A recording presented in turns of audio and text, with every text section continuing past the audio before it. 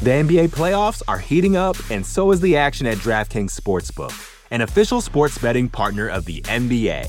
DraftKings brings you same-game parlays, live betting, odds boosts, and so much more. You can download the DraftKings Sportsbook app now and use code VOXMMA. That's code VOXMMA for new customers to get $150 in bonus bets when you bet just $5. Only on DraftKings. The crown is yours.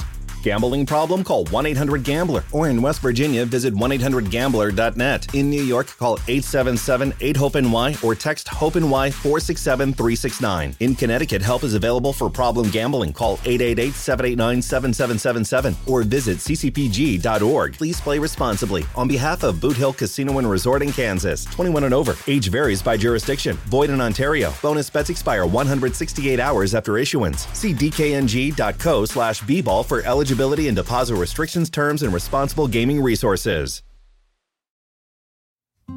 Support for this show comes from Sylvan Learning. When children love learning, they can tackle any challenge life throws at them. Sylvan's Insight Assessment can help you determine if your child is ready for what's ahead. It can also identify gaps in learning and point out areas that could be of concern for your child so they can tackle what's to come. And right now, it's the best price of the year at $29. Go to sylvan29.com to learn more and get your child's assessment for only $29. That's SYLVAN 29.com. You're listening to the Vox Media Podcast Network. Ooh, yeah. Here we go. Mixed martial arts. Mixed martial arts. UFC Vegas 55 preview show starts now! It sure does. I never know how to sort of come out of those intros because there's just so much energy, so much hype for UFC Vegas 55. A pivotal bantamweight matchup is on the top of the card. Holly Holm looks to perhaps get herself into yet another UFC title fight. Standing in her way is a woman looking for her first opportunity at a UFC title, Ketlen Vieira. That will close the show at a pretty decent hour, if we're being honest. I am Mike Heck. Thank you for joining us for the UFC Vegas 55 preview show. I am Mike Heck. We got AK Lee, the Prince of Positivity, in the house. Internet fixed. He's ready to go. And the king of hot takes, Mr. No Gray Area himself, Jed Bashu, who just has so many more takes, I'm sure. He's just, I got a take for you right now, Mike. I got a take for you. AK's internet mysteriously vanished specifically during the hours of the UFC weigh-in. So instead I had to do the UFC weigh-in. Conveniently timed is all I'm saying. Convenient outage. Oh, it's actually back. My internet wasn't broken at all. My bad. Just saying. I gave you the privilege of getting to cover. I never miss a weigh-in. I love weigh-ins. I experienced the worst FOMO I've ever experienced in my life. I was messaging Jed constantly. Oh, what happened? Oh, did anyone come in? I'm like, just wait. I was like, I'll have my internet fixed. 20 minutes tops. I swear I'll be back. I ran out, got a new modem. It turned out I talked to two different IT guys. The first one, God bless him, did his best to help me. But the second guy just told me, oh, it's an outage in your area. And I'm like, why did I go through all that stuff the first time? And I missed weigh-ins. 2 sweet hours of weigh-ins. Holly Holm, Ketlen Vieira. Like 90 minutes. Michelle Pereira, Parker Porter. I missed it. But listen, Jed comes through, wrote a terrific article, went through and made it happen. So let's talk, AK. I want to start with you because even though you missed weigh-ins, I'm sure you have some sort of level of excitement for this card. We have 11 fights. We have a main event with some stakes. We have a co-main event. I think this is a co-main event. Santiago Ponzinibbio versus Michel Pereira. This is not a second to last fight. Yeah, we have a 4 p.m. prelim and we have a 7 p.m. main card. So what's the gymnastic scale here? All things considered, time of event, number of fights, main event with some stakes, co-main event that's actually a co-main event. I mean, I can't go that high because I've been pretty generous. I think last guy said what, like 7.5? I was like, so can I really put it that much higher than the Blachowicz Rakic card? Because like I kind of thought that card looked good. I think this card on paper, even I know we do want to take into account the time. Yeah, the time is convenient. We want to take into account that Michel Pereira is fighting, and oddly, that this fight has, you know, much like last week's main event, does have kind of direct title implications. As much as people don't want to hear that, I think I have to stay in the same range. Just looking at the card as a whole, I do like a lot of these matchups, but more from like evenly matched fighters thing than I necessarily expect these to turn to bangers. I would give it a higher rate. I'll say this. I'll go 7.5 again ish. I would give it a higher rating if Parker Porter and Jailton Almeida should be on the main card. We'll talk about that more later, I'm sure. But that is a prelim main event, baby. It's not even. Yes, it is. It is not. It is on Wiki. It is not on Joseph Holmes. Yep. Amidovsky is the Joseph Holmes. Alan Amidovsky. That's very stupid. I don't Wikipedia use this word. Better. I don't use this word lightly. This is a tragedy. This fight is not being featured. Ridiculous. I agree. Parker Porter, Jailton Almeida, something fun and probably hilarious might happen in that fight one way or the other. But what's your excitement level, Jed? I know you and we look at these fight night cards. They can be fun, but the time of day actually means a lot to me with these cards, and the number of fights certainly means a lot to me. And I feel like we're hitting the sweet spot all the way around here. Plus, we have stakes in the main event. We have a co-main event, and there are some fun little nibbles in there for some fun competitive fights. This is a perfect throwaway fight night card, right? Saying throwaway makes it sound disrespectful, but it is what it is. The UFC has to get to 42 events a year to cash that big fat check from ESPN. So not every event is going to be a banger. Not every event is going to be a pay-per-view. And a lot of the fight night cards are just space fillers. And that's okay. This is like the idyllic view of how to do this as far as I'm concerned. 11 fights, that is a tight number. 10 is better, but 11 is fine. Firing at 4 and 7, we're going to be done with this thing by 10, so we don't have to stay up until 2 a.m. to watch Alexander Rakic break his own knee and just leave us very unsatisfied and with a lack of sleep on a Saturday night. And yeah, like you said, I think I'm against AK here. I think this card is much better on paper than last week's. I thought last week's card had some maybe a little bit better names in spots, but I thought looking at that on paper, there are a lot of opportunities for bad, not great or not fun, not exciting fights, even if they're competitive or well matched. Whereas this one, I think we're going to get some good fights, some solid fights. I think we're going to get a lot more finishes on this card. A lot of fights that line up to have more exciting outcomes. And, we do get stuff like Parker Porter and Jailton Almeida, which this probably isn't true, but just off the top of my head, this is a first ballot body beautiful all-stars thing. The difference in the two physiques of these gentlemen, I'm not sure we've seen this broad a difference in quite some time. So that's always exciting, and I'm here for it. So yeah, I think this is great. I'd give this a rock solid 82. And if it shows out, we could be looking at a high B+ card here. I like the 82 number. I think that makes perfect sense. And what's funny about Parker Porter and Jailton Almeida is one guy is chiseled out of stone, the other not so chiseled out of stone, but the guy not so chiseled out of stone might actually have a better gas tank than the guy chiseled out of stone. So if that fight gets out of the first round, it should be really fun. And we'll probably talk about that a little bit later on. But AK, let's talk about this main event. Holly Holm, she has won 2 in a row. She beat Raquel Pennington, not a fight that we're going to go back and watch anytime soon. Then she bounces back against Irene Aldana in October of 2020, and she looked fantastic. That was one of the best performances start to finish of her entire career. Beats Irene Aldana, and she's been out ever since then. This is her first fight since October 2020. I believe this is the longest actual layoff of her career, and she takes on Ketlin Vieira, who's coming off the big win over Miesha Tate, and the UFC is sort of presenting her as this sort of legend killer, this vet dominator on her way to a title shot. So you have to believe, because every time Holly Holm fights, this is in the discussion. So if Holly Holm wins, you have to believe she's probably knocking on the door of a title shot. If Juliana Pena beats Amanda Nunes a second time, there's a very good chance Holly Holm gets that shot. Does Ketlen Vieira have that same fate, so to speak? If she goes out there and beats Holly Holm and pulls off this upset, is she fighting for the belt next, or does she still have to get another win or two?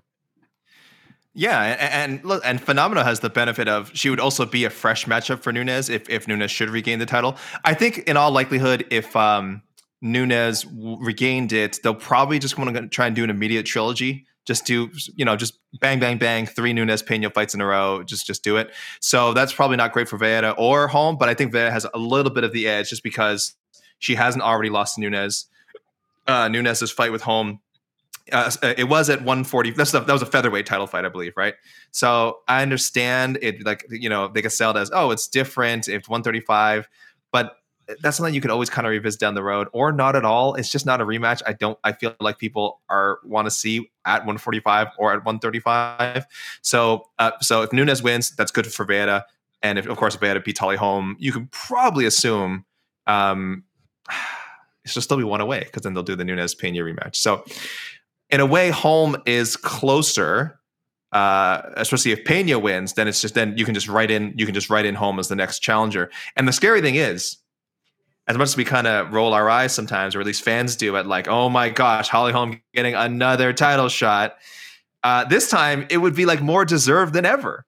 Because it's true. In the past, she has been like, Holly Holm loses a title opportunity, beats one person, a top 5 person in her division usually, and then gets another title shot, loses again, fights another person, gets a title shot. This time she's had to fight her way up the hard way. Raquel Pennington, Irina Aldana, both in the top 10. And then Ketlen Vieira be another top 10. So you knock off 3 top 10 people. Not just in any other division. AK, that's numbers 3, 4, and whatever Vieira is. I think 6 in the UFC's rankings. Sure. That happens in any other division.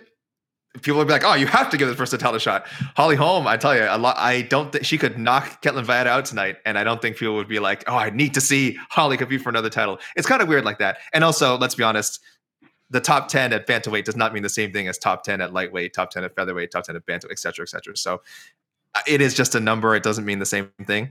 But it is kind of funny that if she did get a title shot, if she did get a big win, a title shot, this would be the most justified one in a while. Jed, Ketlen Vieira, like we said, she's coming off this win over Miesha Tate. And to me, it was one of those fights where, I thought it was a blowout.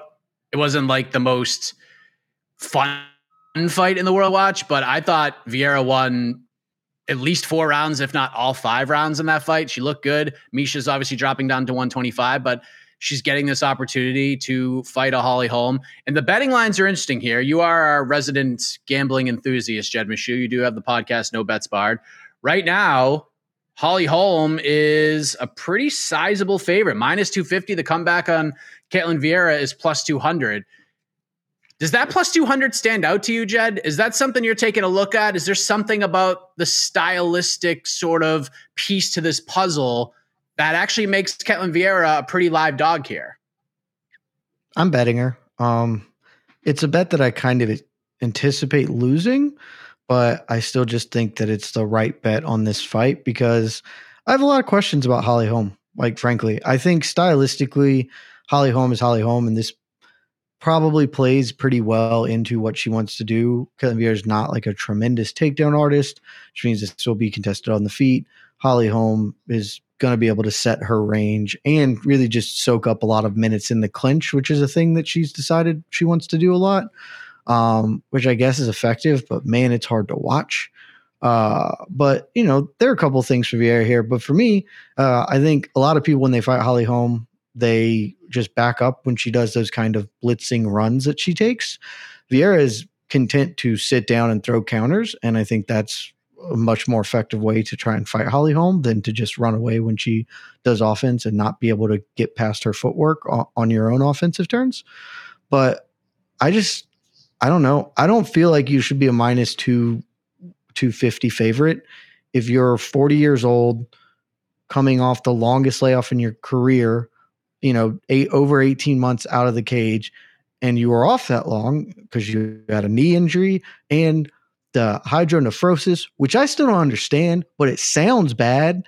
So like, it's probably not a good thing to have had. And certainly for a 40-year-old person to still be competing at the very upper echelons of elite combat sports, anytime the word nephrosis gets involved, I'm wary. So we add in all those factors, and this also just feels like kind of like the story the UFC's pitching. I won't be shocked if Holly Holm comes in and wins this. I also won't be at all shocked if this is somehow the port where Ketlen Vieira at 30 years old is ascending in this division, and now she's knocked off 2 former champions in a row. Let's get her into a title fight, because that's sort of how narratives work in this sport. Like, we've seen this story time and again. So I think she's a very live dog. Is it the price tag that kind of makes you feel that way? Because I feel like this could be lined a little bit. Yeah, it could be lined a little bit closer than this. So I feel like you're getting a lot of value with Vieira at plus 200. Yeah, like I would still have Holly Holm as a favorite, but I would have her at like a minus 160, maybe minus 180 if you're feeling that way, just because of the red flags and the question marks. I do think this fight favors her, and I won't at all be surprised if Holly Holm wins, but that price is just way bigger than I think it should be. Now, Jed has questions about Holly Holm, AK, but the layoff, certainly, even though she's been a combat athlete for a long time. Yes, she is not your typical 40-year-old. She is in tremendous condition. She hasn't been sitting on the couch for 18 months, but father time and sometimes mother time, they're always undefeated. Time beats you every single time. How much does this layoff concern you in terms of breaking this fight down? Does this favor Vieira in your eyes because of the length of time that she hasn't competed? Or do you feel like it's more of a Dominic Cruz mentality, no such thing as ring rust? Holly Holm's a veteran. She'll fight right through this layoff. Yes, I do think that she can fight through it, but also Father Time is undefeated. And I think while mentally, I think she might be in a great place. Physically, she's probably as good as she can be, like you said, at age 40, given how much wear and tear she has from MMA, from pro boxing. And I just don't know if all her tools can be brought to bear anymore at the level that they were when she was in her prime. Again, anyone who has seen Holly fight and sees her at the weigh-ins and sees her, I don't know what, keeps up with her on Instagram, she looks incredible. You know, she's in great shape. She's in top performance. But 40 is 40. 40 is 40, and that's 10 years older than her opponent. That's a big difference. So I'm not saying it's going to be an easy fight for Ketlen Vieira at all. But I do wonder if we are past the point where Holly's style can sort of be effective. Again, she looked great in her last fight, no question. Was that maybe a positive stylistic matchup for her? I would say so. I think Vieira is going to be a little bit trickier. Even on the feet, I think Vieira brings something different. So I don't know if we're giving our official picks now, but I'm sort of hinting at where I'm going. I do think age is a huge factor. Happy to be proven wrong. Listen, we're in an age where Glover Teixeira is the UFC light heavyweight champion. So happy to be proven wrong, but would not surprise me if the story we are talking about on Sunday and the rest of the week is something to the effect of Holly Holm's prime has passed on, and how many fights does she have left? All right. Well, I mean, listen, you put it out there, so let's just get to the picks here. Are you going with the underdog here, AK? I'm going with the underdog. I'll say by decision, convincing decision too, like competitive fight, but one that by the end we would be like, yes, Ketlen Vieira won this fight. She mixed the martial arts, she won the fight, and she is in line to get a title shot if certain dominoes fall a certain way over the next few months. Jed, you see value in Ketlen Vieira from a betting perspective, but all things even in our official MMA fighting team picks here, are you picking Vieira to win there as well, or is this a Holly Holm win for you based on even money, all that stuff? I'm going to pick Ketlen Vieira. I think that's wrong. I think I'm supposed to pick Holly Holm. I think Holly Holm is the one who's supposed to win this fight, but I don't know. I put money on her. It just sort of feels like the right thing to do. And hell, I have been just getting worked for the last 3 weeks picking against old people, being like, Father Time is going to, Yoel Romero's 50. Surely he's going to lose. And Francisco Massaranduba is 800 years old. Surely he's going to lose. And they keep not losing. So one of them's got to hit, right? At some point, Father Time has to rear his head. So might as well be this one. Give me Ketlen Vieira by decision. Probably not what AK was saying, though. I feel like it's going to be a really close fight. So I'm gonna go with the favorite here. I'm gonna go with the old Chalkaroo, but I have really no evidence to back this up. But when I just think about this fight, the one constant that pops into my brain is that Holly Holm is going to kick Ketlen Vieira in the face at some point in this fight and knock her out. It could be, I don't think it's going to be early. I think maybe third round, maybe towards the end, but I feel like Vieira is susceptible to getting kicked in the face, like getting a really high sneaky head kick from Holly Holm. And I kind of see that coming here. So my official pick will be Holly Holm, third round TKO. I think she gets a finish and then probably gets a title shot. Maybe I'm reaching, but I don't know. I feel like there's openings there for that head kick to land, especially the further this fight goes. But we'll see. Hopefully I'm right, and we have a lot to talk about at the end. Go ahead, AK. Well, Mike, there is a poll. I have to do a poll, and if that scenario should unfold, if we get a Holly Holm head kick KO, or I phrased it, impressive win, should Holly Holm get another title shot? 75% yes so far. 75% yes. So I don't know. Because there's no one else to give it to. It's not a great. There's literally no one else to give it to other than Valentina Shevchenko. Like Shevchenko is the only person who you could. The two women immediately beneath Holly Holm in the rankings, she recently beat. You cannot jump her. It is not a strong division. It is the worst division every month in the MMA fighting rankings roundup article we do every month. The worst division to write about. They also don't have fights. There's nothing happening. They don't know. There's no activity. Every other division has like hundreds of fights a year. Women's bantamweight gets like 40 at most. Like I think at most. I think that's high. Like I'll have to look it up, but that sounds like a lot. That sounds like more.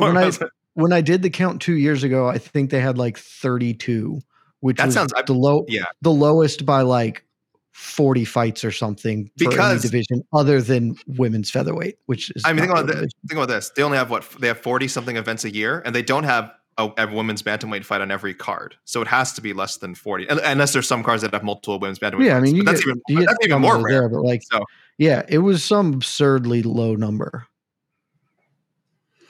Well, we at least will have one tomorrow, so that's good. The NBA playoffs are heating up, and so is the action at DraftKings Sportsbook, an official sports betting partner of the NBA. DraftKings brings you same-game parlays, live betting, odds boosts, and so much more.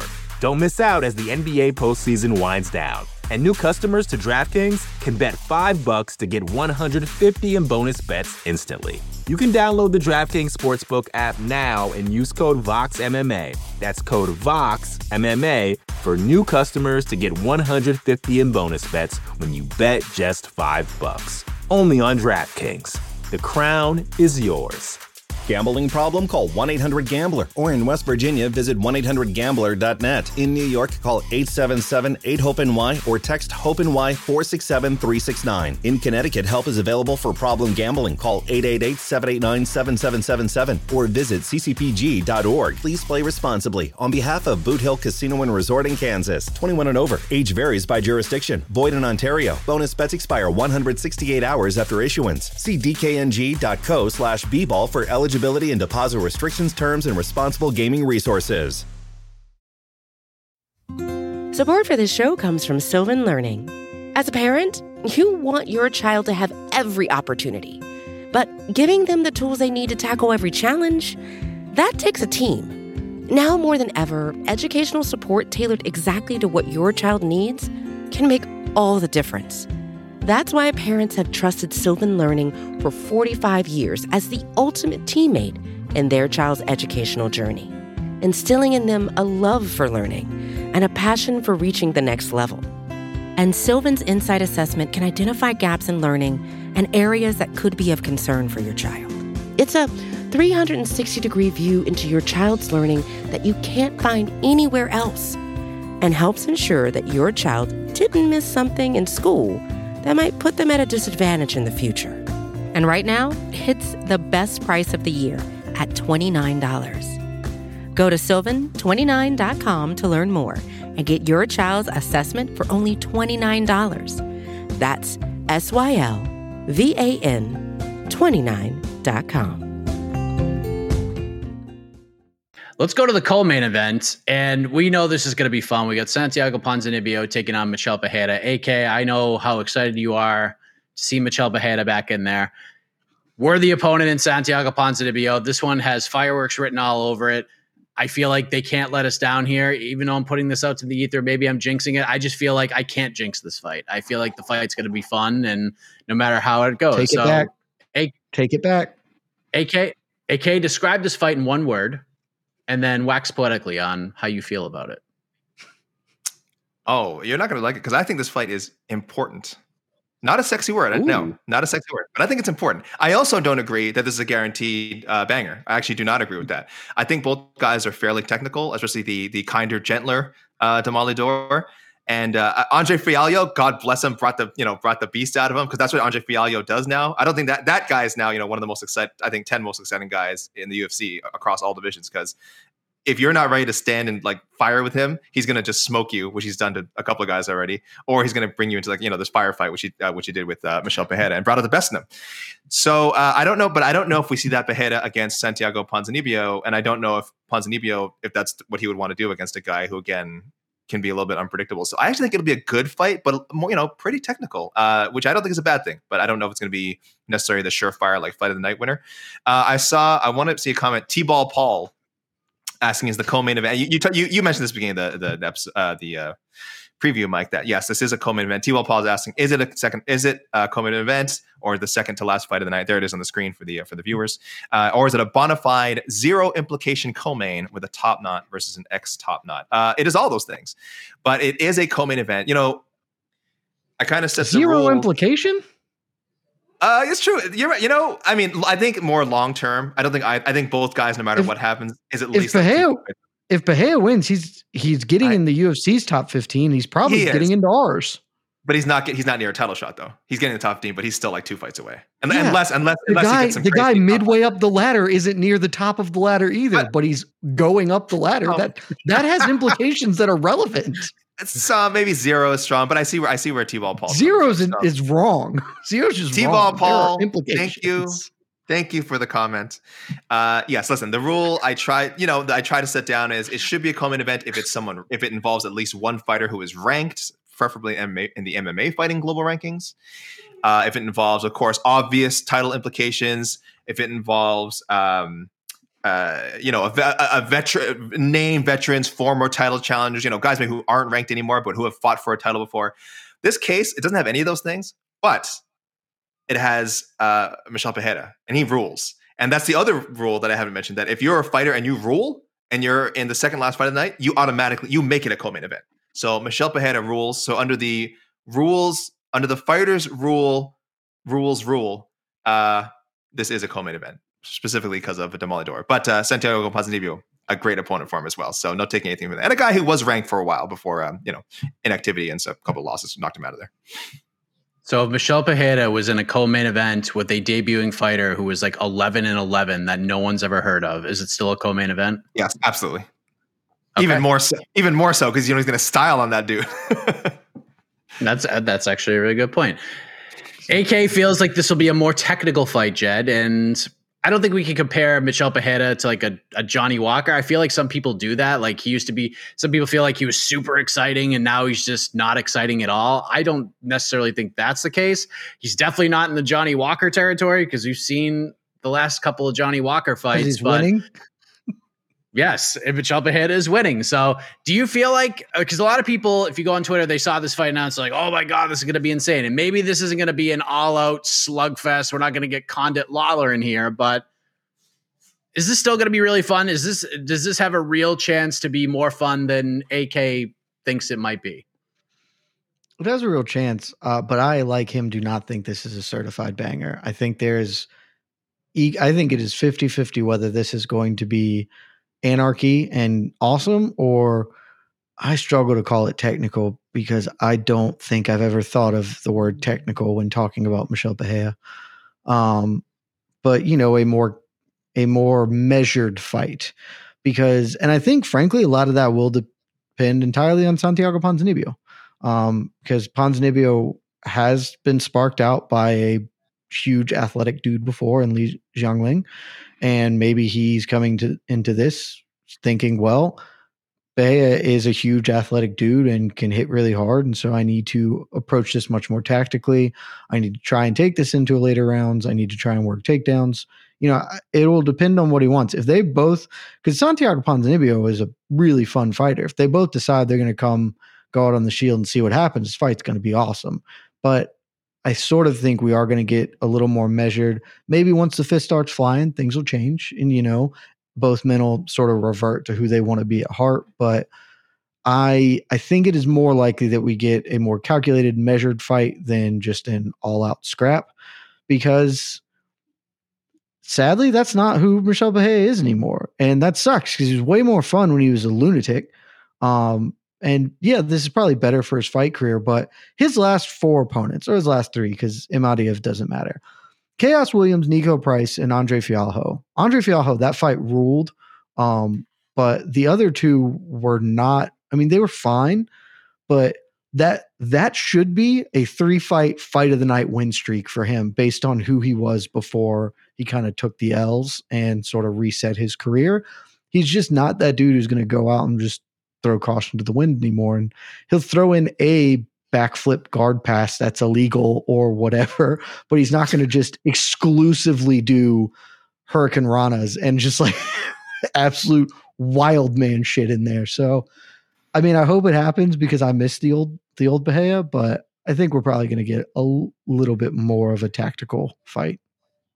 Yeah, I was going to say, Jed, I think that's why I think you and I, because we were following him a little. The Miss Fist days, he was the man. We were following him like 6 Miss Fists. Yeah, a little bit before he came to the UFC. So we know what crazy Michel Pereira looks like. And crazy Michel Pereira, people understand, crazy Michel Pereira was not necessarily a winning fighter. That's the thing about this guy is he had, if you look at his record for UFC, it's not that it's 22-9 entering the UFC. So it's not like, and his winning streak now, his 4-fight win streak, this is his longest win streak in 7 years. So he was never about what he is now, kind of finding that consistency and winning fights. He was never about that. That's why the version you're seeing now, good for him. You want to win fights, get that extra paycheck, and God willing, get that title shot someday. But when Jed and I talk about the crazy Pereira, man, just look at his old YouTube clips. He didn't give a F about winning fights. He won by just being himself. He didn't care. If it goes to a decision, he loses. What does that even mean to him? It means nothing. He was a man, dude. He had so many highlights in Misfits. They're so dumb. So the backflip guard pass that turned into a stomp, or maybe it was a front flip stomp. I don't know. It was one of the funniest things I've ever seen in a cage fight. He's insane. He ruled. And still does, just in a different way. He still rules.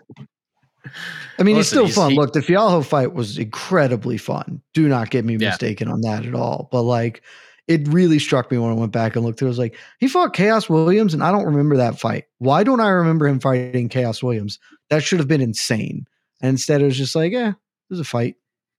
He fought him. He didn't do dumb stuff the whole time. It was whatever. Nico Price was fun. Not as fun as everybody thought it was going to be, but it was still fun. Nico Price was fun, but that should have been a fight of the year. On paper, that is a fight of the year, and it didn't even win fight of the night. Craziness. Right now, the betting lines, according to our friends at DraftKings, Michel Pereira, -140 favorite. Comeback on Santiago Ponzinibbio is +120.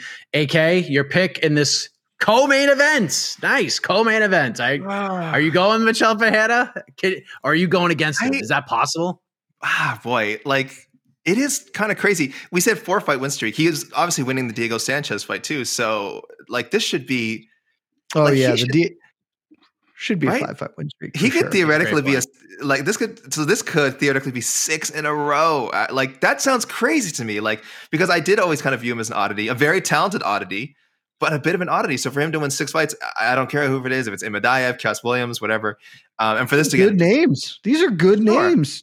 One of whom you were saying didn't even matter 2 minutes ago. Well, no, Imadaev doesn't matter, but Chaos Williams, Nico Price, Fialho, those are very competent top 20, 30-ish fighters. Yeah. And so it's good competition. But now this is a legitimate guy who was ranked in the top 15 for a while. I think made the UFC's top 10 before we did. I think before we did our own rankings, pretty sure he was in the UFC's right around the top 10. I think he was 7. Yeah, the Neil Magny KO really like put him up there. Then you put him at 7. For sure, and well deserved. And that guy's still there. He's a bit up there in age now. I think he's in 35. I think he's his age 35 year. Again, a lot of mileage. Anytime we talk about fighters, there's their actual age, and then there's their fighter age. But man, I still think there's enough there. I think skill wise, I think he's such a skilled fighter. I think I'll give him a little bit of a power advantage too. I am gonna go. I don't believe in reverse jinxing, guys. So that's not what I'm doing. I do think Ponzinibbio will win by decision. Let's go decision. Okay. I mean, I thought you were setting us up for something big there, the way you hesitated. Chickened out. Big time. Okay. He's going Ponzinibbio by decision. He's going with the upset decision here. Jed, are you with AK once again here? You're with them on the main event, or are you with them on the co-main event? I am. I'm taking Santiago Ponzinibbio. I think this is a coin flip fight. Like, I think it's going to end by stoppage. Both men have been knocked out before. I think both men really have an opportunity to get knocked out here again. As they both hit really hard. And I agree. I think Ponzi's scheme probably hits a little bit harder, but I think he's got a little bit worse of a chin, especially getting up there in age. But I think he is a more technically sound fighter than Michel Pereira is. And then that's why I'm going to pick him to win, because he opened as the favorite. I am a little surprised how much money has clearly come in on Pereira, because I think Santiago opened at like minus 150. And so to have that essentially bet reversed is pretty substantial. So a little shocked by that, but I'm taking the underdog. Gives me Ponzi scheme, KO round 2. Man, do I have to go against you guys again? Yeah, I guess I will. I'll go Michel Pereira. I haven't figured out how yet, but I think Michel Pereira is going to win. I think he's going to have the size advantage here. Maybe Ponzinibbio is a little more technical, but I think we might see not the full crazy Michel Pereira, but I think we might see glimpses of the old crazy Michel Pereira. Just a smidge. I think he's going to find some sort of middle crazy parts. Which crazy parts? Because that's the other thing. Because if he decides he's going to do 3 really wild things, but like if those things are just like jumping knees or like a spinning tornado kick, cool. But if it's something dumb like a backflip guard pass, like that's the kind of crazy that gets you into trouble. So you got to gauge that. What crazy's coming out, Mike? Okay, so I like some sort of spinning tornado kick. I like a flying knee. I think there'll be multiple flying knee attempts. And the other crazy thing that we really haven't seen in a while is Michel Pereira is going to take 28 minutes to get to the cage. He's going to milk that walkout like he did against Tristan Connolly. He's going to take longer than the main event to get inside the cage. So it's just going to be, we're going to hear Bohemian Rhapsody 8 times before he actually gets into the cage. Remind me, did milking the walkout work against Tristan Connolly? No, but he also missed weight. It's a different guy. I know, but he was he's going to take a more fun guy. He was a more fun guy. See? Glimpses, not the full board, but glimpses. I need to see him do the inverted guard that we saw in that clip that went viral this week. I don't know, Jed, you saw that, right? The guy just like turned. He's like butt scooting, but with his head at, like, guys, I'm sure people saw it on Twitter. It's in I put it at the end of Misfits this week. It's like, I need Michel Pereira because I think Michel Pereira could do it right. He would turn that into something special. Correct. It's dangerous. I don't know what, because I don't know where that is going, but. Yeah, but neither does your opponent. Neither does the opponent. Exactly. He doesn't know how to react because he might be playing into your hands. Never let him know your next move. Maybe Ponzinibbio will have some crazy tricks up his sleeve. Who knows? Maybe this is going to be that certified banger Flying people think. Armbar. What will be certainly a certified banger is Chidi Njokuani versus Dusko Todorovic. I think those two are just going to, as Jed likes to say, hammer and tongs, get or get got. It's probably going to be chucking mitts, baby. Got, but they're going to be chucking mitts. Polyana Viana, Tabitha Ricci is a really interesting fight at 115. Eric Anders versus Jung Park. By the way, go ahead. Did you know Todorovic has a win over, like a not long ago win over Michel Pereira? Sure, it's Serbian Fighting Championship. He knocked him out right before Pereira joined in the UFC. Did you ever watch that fight? It's weird. I think I saw the highlight. Yeah. It's weird. He just kind of gets punched and dies. Like, it doesn't look like it's the world's greatest punch, but that's like, I'm done. Also on the main card, the openers, Eric Anders versus Jung Young Park. And I did listen to the latest episode of No Bets Barred. And Jed, for the gambling enthusiasts out there, you had a very interesting stat about this fight, did you not? About betting on Eric Anders or Jung Young Park? Eric Anders has never cashed an underdog bet in his entire career. I think he has like 4 opportunities to, or something like that. I don't remember exactly what it is, but because I was mildly interested in betting him, and then I was like, oh, no, never mind. I'm just going to pass. Don't need to be involved in this fight. And Eric Anders, a plus 160 underdog in this fight. So bet on Eric Anders if you must, but might not be wise according to the statistics. Before we get to the peeps, AK, under the radar, low-key banger, fighter storyline. What's not getting talked about enough that has you excited? Because I see that smile on your face. Why is Parker Porter versus Jailton Almeida not on the main card or the featured prelim? This is insane. I personally hate this fight for Jailton Almeida. I understand he was booked to fight Maxim Grishin. He's done his training, whatever. He just wants to fight anyone. They threw a heavyweight in his direction. He's like, screw it, heavyweight, great. Guess what? I'm removing the weight cut from my schedule now. I can just focus on other things, training, eat more. It's fine. It's just, for me, it's such a low, considering how impressive he was in his UFC debut. I think not like Christian's like a big name or anything, but he's like a tough light heavyweight guy. I think beating a tough guy like that in your division was like the next logical move for him. Now he's facing a tough guy outside of his division, and maybe if he runs through him, you know what? People view it the same way as if he beat a light heavyweight. Like, it doesn't matter. Who cares about weight classes anyway, right?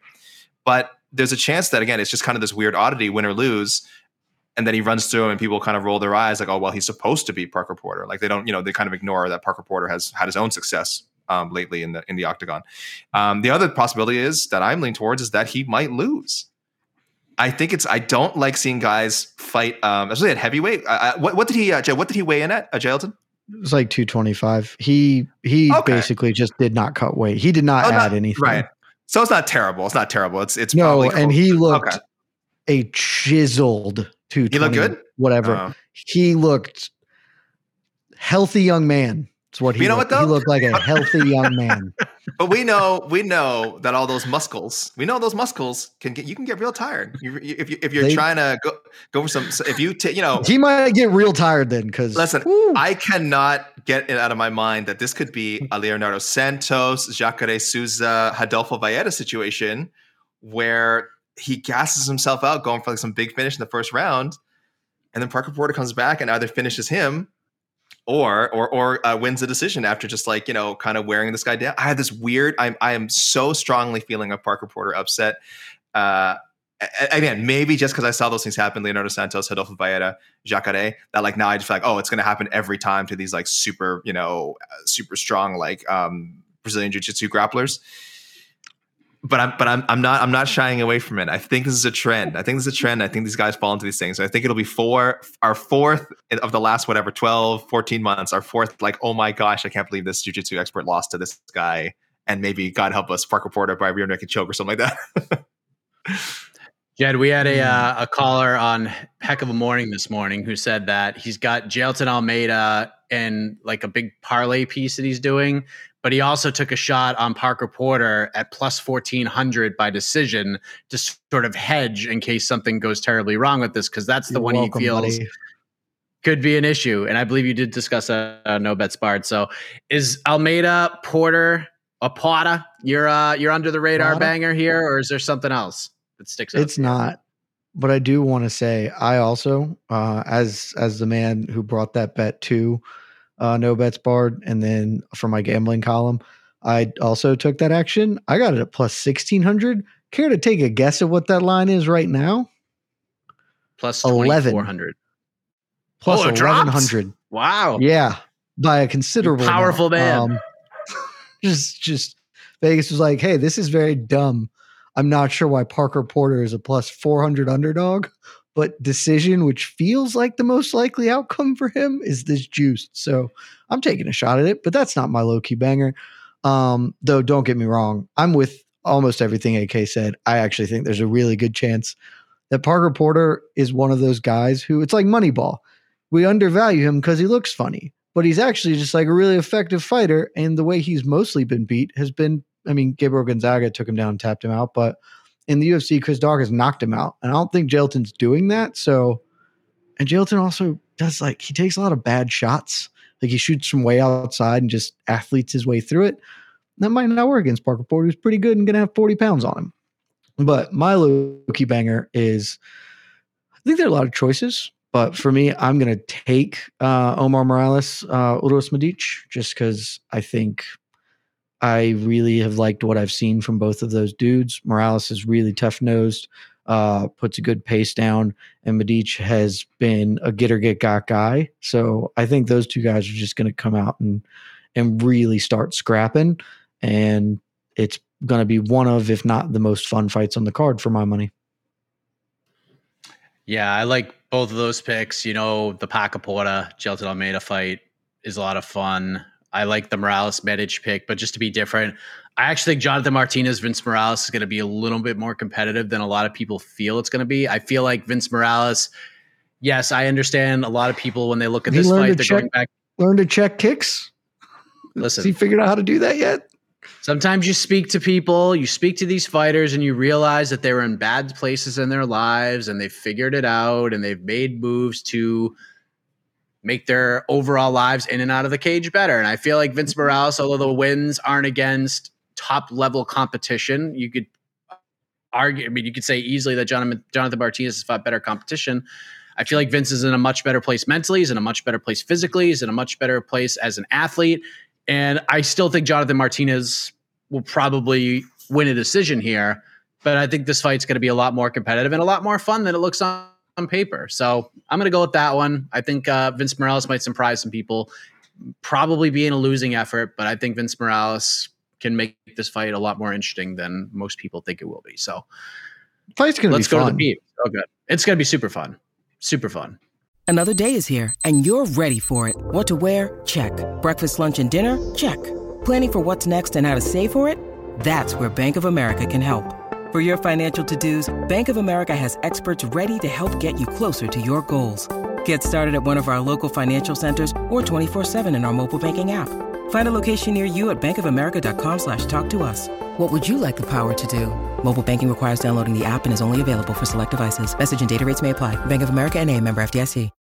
When you need mealtime inspiration, it's worth shopping Kroger, where you'll find over 30,000 mouth-watering choices that excite your inner foodie. And no matter what tasty choice you make, you'll enjoy our everyday low prices, plus extra ways to save, like digital coupons worth over $600 each week. You can also save up to $1 off per gallon at the pump with fuel points. More savings and more inspiring flavors make shopping Kroger worth it every time. Kroger, fresh for everyone. Fuel restrictions apply. Let's go to Casey, who will be bringing in questions from Mr. the peeps. 3024. There he is. He gets a whole box this week. How about that? Yeah. You're not just a little lower circle in the bottom right-hand corner of our screens. Esther complained. She's like, I need to see your face more. So I was like, I made it bigger. I get it. She actually didn't say let that. the iconic. I was going to say, I suspect since she lives with you, she didn't say she was that. like, smaller.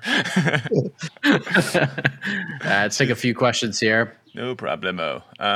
Here. Oops. One moment. Let me. And don't forget, 4 p.m. Eastern start time for this card. So the People's Pre-Fight Show tomorrow, 3:30 Eastern. I love saying that into a live microphone. Happy birthday, AK. It's actually, for real, the Brazilian Beast, Guilherme Cruz's birthday. So happy birthday, really, to Guilherme Cruz. G's in the chat, please. G's in the chat for Gui, please. Happy birthday to Gui. 20, what is he? 27 years old, something like that. God, but he's a shit, man.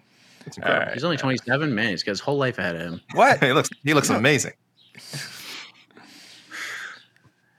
T-Ball, God, that is like one of the best YouTube handles ever.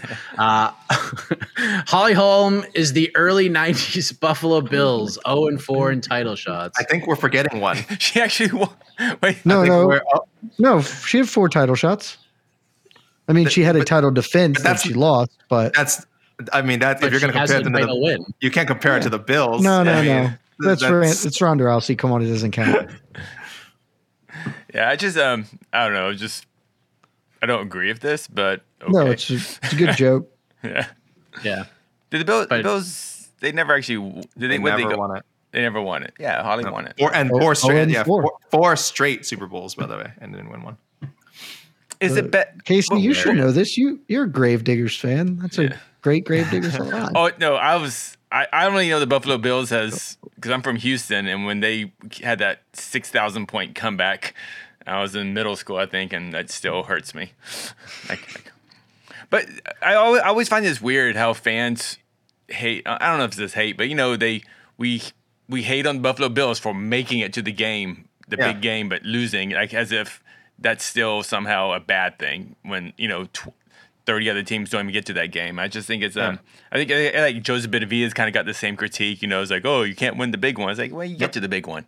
Like 99.9% fighters can't even get to the big one. So I don't know. Chris Paul literally made the NBA Finals last year. Suddenly he's the biggest loser ever. I'm like, what? Where did this come from? I mean, that game was pretty bad, but I'm just saying. Oh man, I bet Shaheen's just like crying right now. He just come on. Edit that out for later. He's watching. I'm defending Chris Paul. I'm defending Chris Paul. Actually, he probably doesn't want to defend Chris Paul right now. So. Nah, Chris Paul was hurt, bro. Oh, okay, yeah. Here comes Shaheen on Slack right now.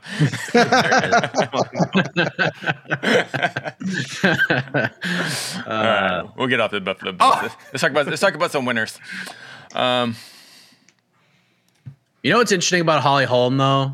Yeah, see, people sleeping on Holly. She still got it. Yes. Here's what's interesting. You have all these fighters. You have Mar Usman. You have all these fighters, Chris Cyborg, that are calling out all these big name boxers like Canelo and Katie Taylor and stuff. Holly Holm being interested the one in Katie who Taylor. should do that. Holly Holm is the only one who you could actually put in this discussion, and it's not completely egregious and stupid.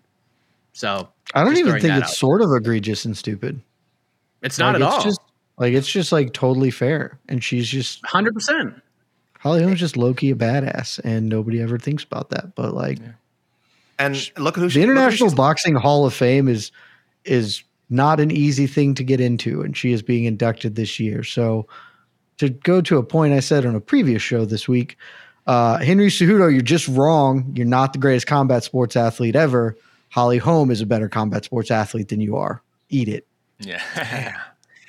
Look at her losses. These are her losses in her MMA career. Miesha Tate is going to be a future UFC Hall of Famer. That loss is so tough too, because she should have won that fight. Or at least been a draw. At least it would have been a draw if she'd survived that round. It would have been a draw, and she would have retained. Valentina Shevchenko, maybe the greatest women's fighter of all time. GDR, if there was, I don't think I don't know how the UFC feels about her, but one of the greatest combat sports athletes ever, and also someone who should be in the UFC Hall of Fame. That was a bad decision. It was a bad fight, but I agree it was a bad decision. Bad fight, and the whole late punch thing. It was not a bad decision. It was a bad fight. The late punch thing should have been punished. Yeah, that fight is just a bad. But also, that fight, we can all agree, should not have been for a title. Sure. Yeah, and there's a lot of bads that went into that fight already. Just a collection of garbage. Chris Cyborg, that was her fourth loss. Again, one of the greatest of all time. And then Amanda Nunes, her fifth loss, one of the greatest of all time. So I know this is like I shouldn't say BJ Penn, it's a bad example now, but there was a time when people looked like BJ Penn and Randy Couture and be like, oh, look at their records. Like, 16 and 10. Like, is this person really that good? And they're going to say the same thing about Holly Holm. Like, she's going to end up, I don't know, like 15 and 5 now. Maybe she ends her career like 16 and 8 or something. And people are like, oh, was she really that good? And it's like, yeah, she is one of the best. I mean, at 135 and 145, she beat everyone except the best of the best of the best. So I don't know how much you can drag her name, honestly. I really don't.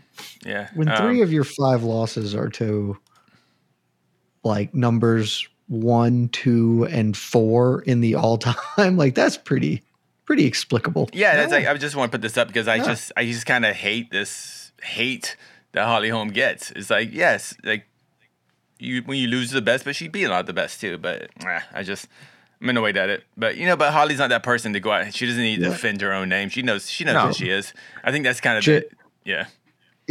So 3 of those women, Jo, are in the top 4 all-time fighters.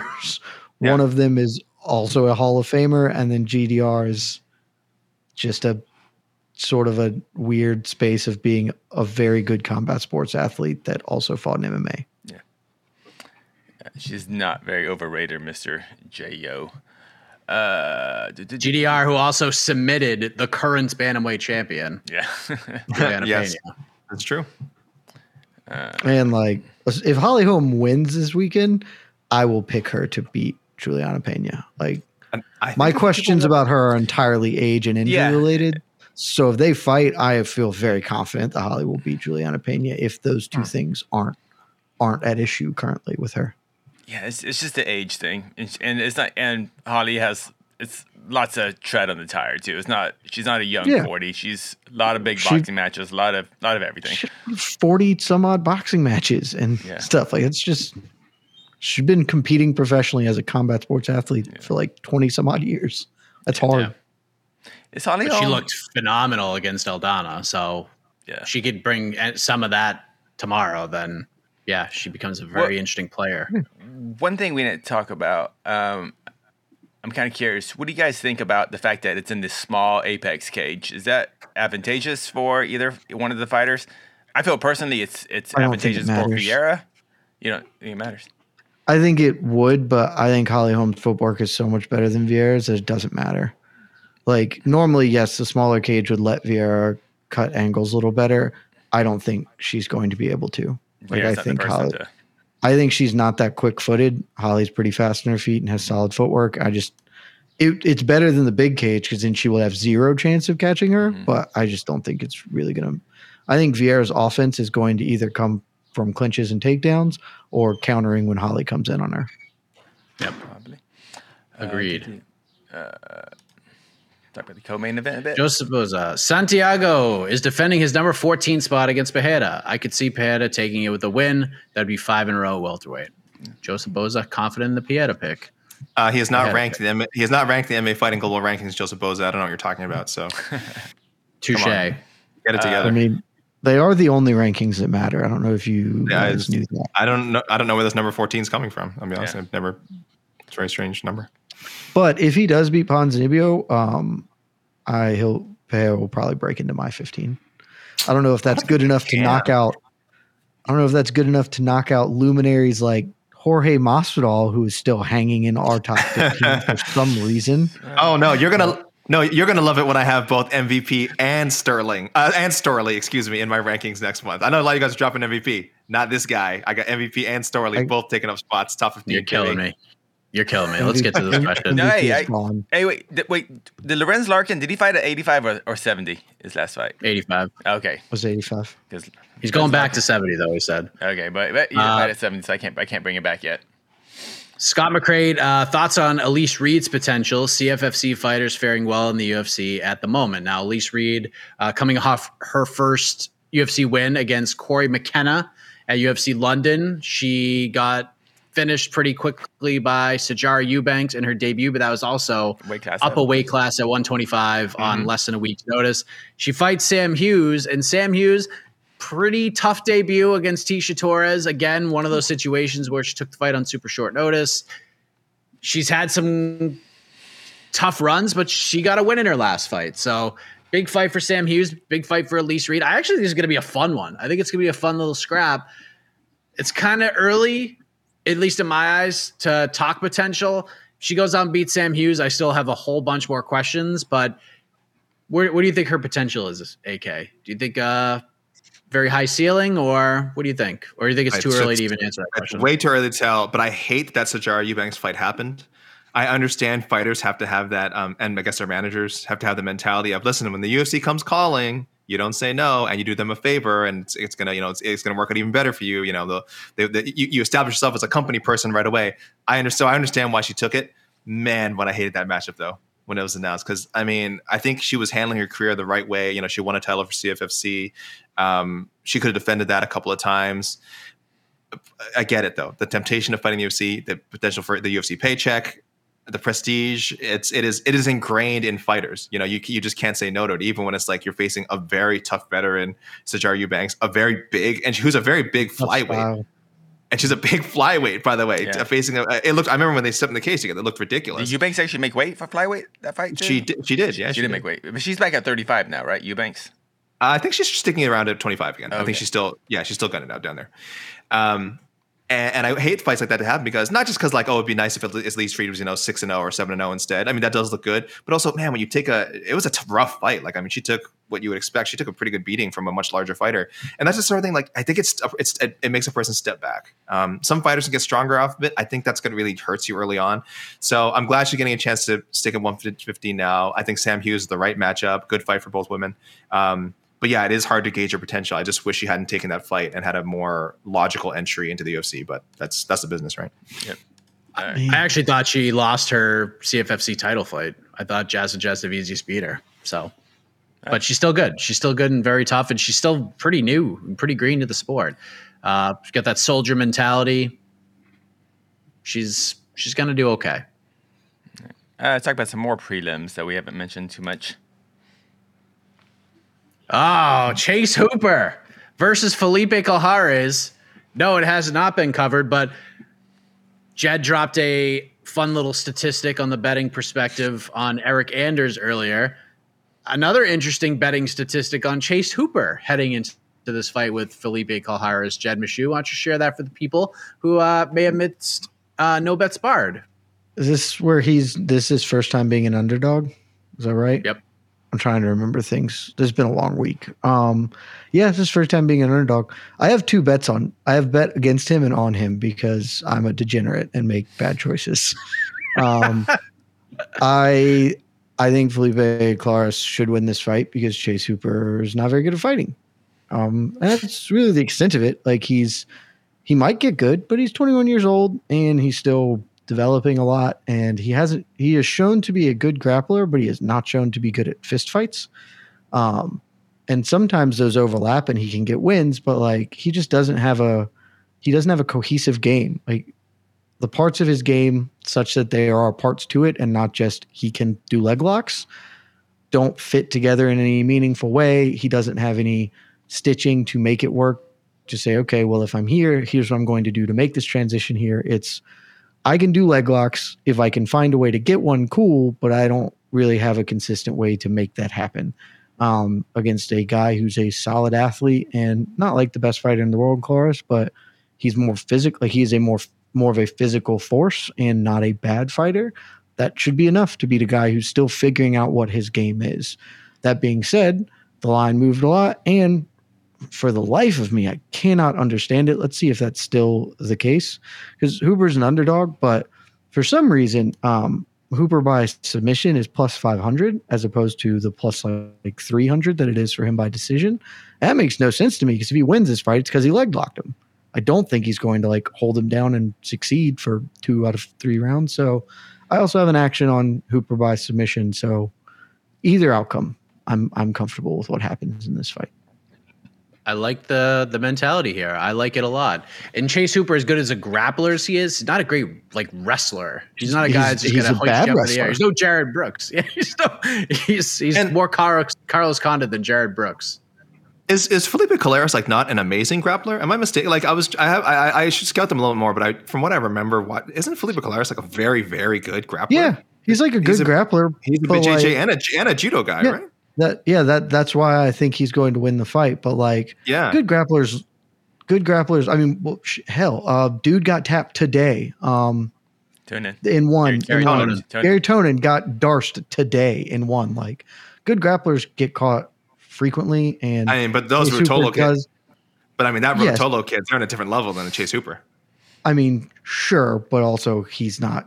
Calhares is not Gary Tonin, so it's levels. But leg lock guys are weird. There's very much a world where a sub here happens. I don't think there's a world where Hooper knocks him out or outpoints him because I just don't think Chase Hooper's good. He was exciting. It was fun to have a 19-year-old kid. This is a fun thing, but he needs to develop a lot, and maybe he has because he's also 21. He might be way better since the last time we saw him. But sure. Based on everything we've seen, I just don't think he's. How does someone like Hooper develop? though in the UFC? Is this I was just gonna say not in the UFC. Develop in the UFC. Okay, Yeah. okay, that's what That developmental at deal best should have been like develops- 2 more years. Yeah. His development has to happen in the gym to like just be a better fighter, and then hopefully he can get wins or not suffer devastating losses in the UFC. But he is not going to be building himself up with UFC fights. It'll be everything that happens outside of the actual fighting. Is this the proper fight to make for them for each fighter? No, I don't think so at all. Mike, you and I have said many times, like we almost wish that he'd gotten if not released, like you said, work out some sort of developmental thing where maybe they resign him, but to a different kind of contract, and so you're still paying him good money, but to fight on a slightly lower tier of competition. I get it. We're getting a lot of regional, like that line between the regional level and the UFC is blurring. So it's not like this is an insane like opposite opponent for Chase Hooper. Jed has explained many like a bunch of reasons why it's like there's ways for Chase Hooper to win this fight. It just on paper doesn't seem great. But I wish he was fighting more like this is a kid who should be. There's no nice way to put it. He should be crushing cans in the regional scene. I do want to see him like getting highlight reel subs. I do want to see him facing tough opponents who will push him, but who clearly are not going to beat him. I think the matchmaking for him has been really bad. And this is definitely just going further from where, again, Mike and I have mentioned on the next one a lot. Like, it would be so good if he could have just gotten some more time in the regional scene. And it's not too late, but he's been just successful enough that they keep bringing him back and giving him like tough fighters. So I don't know. I think this is really bad for his development. I think this could be another Sage Northcutt situation. I agree. I think this is bad. I think there is maybe one case where it's not, because I think if he loses, this is a fight that gets him cut, because Kolares is. I mean, he's won a couple in the UFC, but he's lost more than he's won. I feel like and this feels like about the bottom tier of what you should hold in. So I think if he loses, Chase Hooper gets either released outright or they tell him to go back to develop some. And that is the actual best thing for him, is to go to be a CFFC champion or an LFA champion, or to do that instead of what he is doing now. I actually don't mind this matchup. I think you could have done way worse here, because Kolares doesn't have a striking finish at all in his entire career. He's a very durable guy. That's his best trait, is he could take a beating. Go back and watch Felipe Kolares against Montel Jackson. Montel Jackson beat his face in for 15 minutes, and Kolares saw the final bell. The guy is so freaking tough. That Luke Sanders fight was pretty wild too. And then the Chris Gutierrez fight, it goes out of the split decision. Chris Gutierrez clearly won that fight, but it was a little more competitive than people give it credit for. I think it was more, no disrespect to Felipe Kolares, it's more Gutierrez having a bad night than Kolares having a better night. But I feel if we're worried about Chase maybe being knocked out, or at least fighting someone with equal skill sets in terms of finishing, I think you're not going to be able to do much better than this with what's on the current roster. Kolares is a tough man to put away. Very difficult, but I feel like if there's a path to victory here for Chase Hooper, if this gets to the ground, it could get interesting in grappling exchanges, and Chase could find a way to win this fight. So it's not a fight he's going to get hurt. It's not a fight that's going to really stunt his development. It's a fight he's going to take something away from, win or lose. So I don't hate it. You could have done way worse. I hated the Steven Peterson fight. I hated the Alex Caceres fight. This isn't bad. We could do a lot worse. All right. Yeah, like, I kind of interested in this comparison. To Chase being kind of a grappling version of Sage Northcutt in the sense of the way the UFC. I mean, no, there's a lot of overlap. Yeah. Except for John Jones, has anyone like 21? And I guess Charles Oliveira in the long run, though that was a very, very long arc, like crazy ass arc. Has anyone like come in as a 19, 20, 21-year-old, 22-year-old and just hit the ground running? Well, Rory McDonald. There's one man who is. Rory's a good example, but he took a lot of damage. He ended up taking a lot of damage. I would say my choice if not my choice for the greatest fighter ever, he's in the top 3, and it's slightly different, but the youngest UFC champion of all time, Jose Aldo. Yeah, it's a good pick right there as well. Was he the youngest? The youngest WEC champion. I mean, yeah, yes. He should have been. That was when Zuffa owned them still, and they just didn't. Sure. He was like 3 months younger than John Jones got the belt, and he came in at 21 and beat Alexander Franco Nogueira. Actually, might have been 20. And at that time, Franco Nogueira was insane. What was his record before, though? before the WEC. Oh, only 10-1. Okay, only 10-1. Okay, it's still pretty. Fair enough. I'll go with that. 10-1, and Alexander Franco Nogueira at the time was like a monster. Even like that was 10-1 when he came to the WEC. Yeah. Yep. And he was 20. Had that. He had the Azevedo. Hold on, I'll look it up. But I think he was like 20. That's crazy. But even that's an example of getting to develop under like a less like WEC, as great as it was not like this, super mainstream household thing, right? Even that is like an example of getting to develop competition wise. It was though. Oh, insanely difficult competition. Yeah. But like it's so different from, again, what's happening with like Sage Northcutt and Chase Hooper, where like they get all this publicity and all this fame. Paige Van Zandt, of course, and all this fame right away. Macy in addition to having Macy Barber, who's hopefully starting to turn things around now. But again, it's really tough. It's really, really tough. But Jose is a good example though. That is probably the best example you have. Charles Oliveira, he came into the UFC when he was like 20. Yeah. But we're saying Max like that. Holloway. But he was like Max Holloway.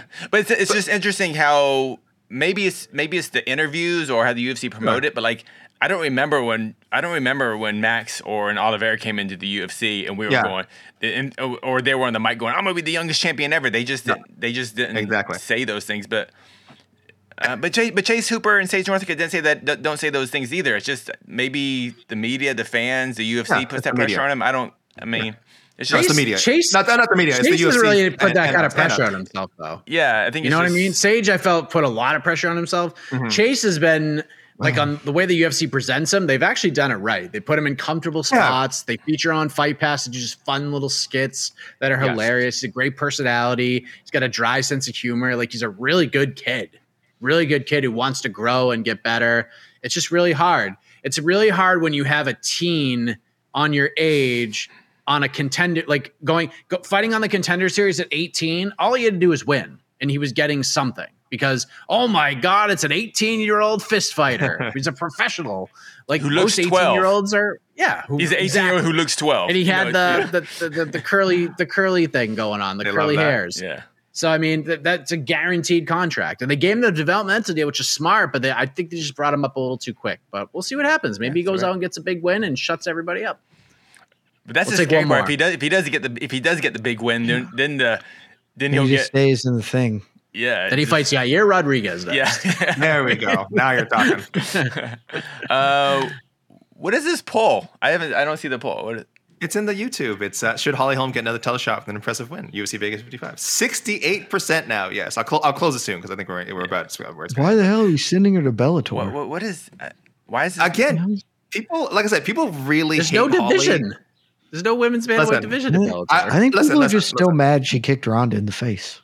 Listen, no, it's not just that. Listen, I was going to say this for Chase Hooper as well, but familiarity breeds contempt, especially in MMA. When people see you a lot and you're not winning every fight or you're not cutting fire promos every time, they just start to hate you. Like they just like, I don't know what it is. It's like they want you to be more, or they want you to be something you're not, which is not what Holly Holm is, or like how she's ever presented herself. She's always been super humble. She's says like. She's not the most exciting interview. I admit it. I get it. She's not the super compelling interview. It's another reason people don't like her. But yes, when you see someone in these high profile situations over and over and over again, sometimes the fights just aren't entertaining. Let's be honest. She's been in her share of stinkers, including title fights. Jed, you mentioned the GDR fight, just a very strange title fight, not particularly enjoyable to watch. People are going to find reasons not to like you, but it does surprise me like how much like they disliked it. It's one thing to like not care about someone and like kind of want to see them not watch them, but to like actively dislike them is just strange to me. I don't understand. I don't understand that. I don't carry that energy in my life, but I'm just saying, I understand kind of where it's coming from. Yeah, it's weird. Like Holly's just one of the nicest people, and just I don't like her. Yeah, sorry. She's a great person. Yeah. Off the top of your head, how many of her fights would you care to go rewatch? Ronda, Aldana. Over under 2.5. Betch Correia for sure. The Misha fight. That's 3. I mean, yeah, the Misha fight is great. Yeah, it's a tremendous. It was one of the best title fights. One of the best title fights ever. If you count her losses, I'll go watch Amanda Nunes brick her up. Like that was awesome. So yeah. But like I think that's against the spirit of it. She's been fighting. Like I get not enjoying her as a fighter because there's a lot to not enjoy, but the contempt is very weird. It is weird because Pennington fight's really bad. That's a really bad fight. The second Pennington fight's really terrible. They both were bad. But you can't just blame Holly. You can't just blame Holly for that either. Raquel Pennington's been in her share of bad fights, right? But it's interesting, too. We talk about bad fights. Look at Amanda Nunes. There's a lot of bad fights with Amanda Nunes, too. The GDR fight was horrible. Bad. Yeah, real bad. The Felicia Spencer fight was pretty horrible. The second Shevchenko fight is so bad. Like I know people talk about it as a robbery for Shevchenko, whatever. That's a whole other argument altogether. What's inarguable? That fight sucks. Yeah, the fight just sucks. But yeah, they just didn't mesh right. Yeah, it's bad. It's really it's just weird how. I don't understand that. Yeah, Holly just gets some weird hate. It's odd. It's odd. Well, yeah, it's odd. Maybe we'll have a great moment to discuss tomorrow on the post-fight show. Be kinder, everyone. Yeah, be kinder. Be kind. Yeah. Please be kinder. You like MMA, for Michael Chandler. You like the fighters. Don't be kind to Michael Chandler because he still sucks. And hey, listen, you get to listen. Just think of what is ahead of us. Less than 3 hours from right now, as we're live, we get to hear the great Triple C, Henry Cejudo. Oh, we didn't even talk about UFC. Pronounce Khabib Nurmagomedov's name at least a dozen different times, and I can't wait for it. Eagle FC 47, baby. What happens if Jorgen De Castro wins? He's fighting Fedor. He's fighting Fedor, baby. Co-promotion. Listen, what's the betting odds on that fight, Jed? Do you know? I have no idea, but I can pull them. Give me a sec, because I'm right here. Should we guess? Sure. Take a guess. You're not going to get it. JDS minus 350. Minus 400. I'm going higher. Minus 375. No, minus 400 was correct. On the money. Wow. Way to go, AK. Castro's a live dog. You should be our gambling guy. Don't gamble on MMA. There we go. Don't gamble on bad heavyweight MMA. That is the rule. We're out of here, everybody. Unless it's Parker Porter. God bless him. Yes, Parker Porter. He's live dog. All right, we're out of here. We'll see you at 3:30 Eastern tomorrow for the People's Free Fight Show. For AK, for Jed, for Casey, I am Mike Heck. Good night, everybody. Love you Happy guys. birthday, Guillermo. Happy birthday, Guy. And AK. You're listening to the Vox Media Podcast Network. The NBA playoffs are heating up, and so is the action at DraftKings Sportsbook, an official sports betting partner of the NBA. DraftKings brings you same-game parlays, live betting, odds boosts, and so much more. You can download the DraftKings Sportsbook app now and use code VOXMMA. That's code VOXMMA for new customers to get $150 in bonus bets when you bet just $5. Only on DraftKings. The crown is yours. Gambling problem? Call 1-800-GAMBLER. Or in West Virginia, visit 1-800-GAMBLER.net. In New York, call 877-8-HOPE-NY or text HOPE-NY 467-369. In Connecticut, help is available for problem gambling. Call 888-789-7777 or visit ccpg.org. Please play responsibly. On behalf of Boot Hill Casino and Resort in Kansas, 21 and over. Age varies by jurisdiction. Void in Ontario. Bonus bets expire 168 hours after issuance. See dkng.co/bball for eligibility and deposit restrictions, terms, and responsible gaming resources.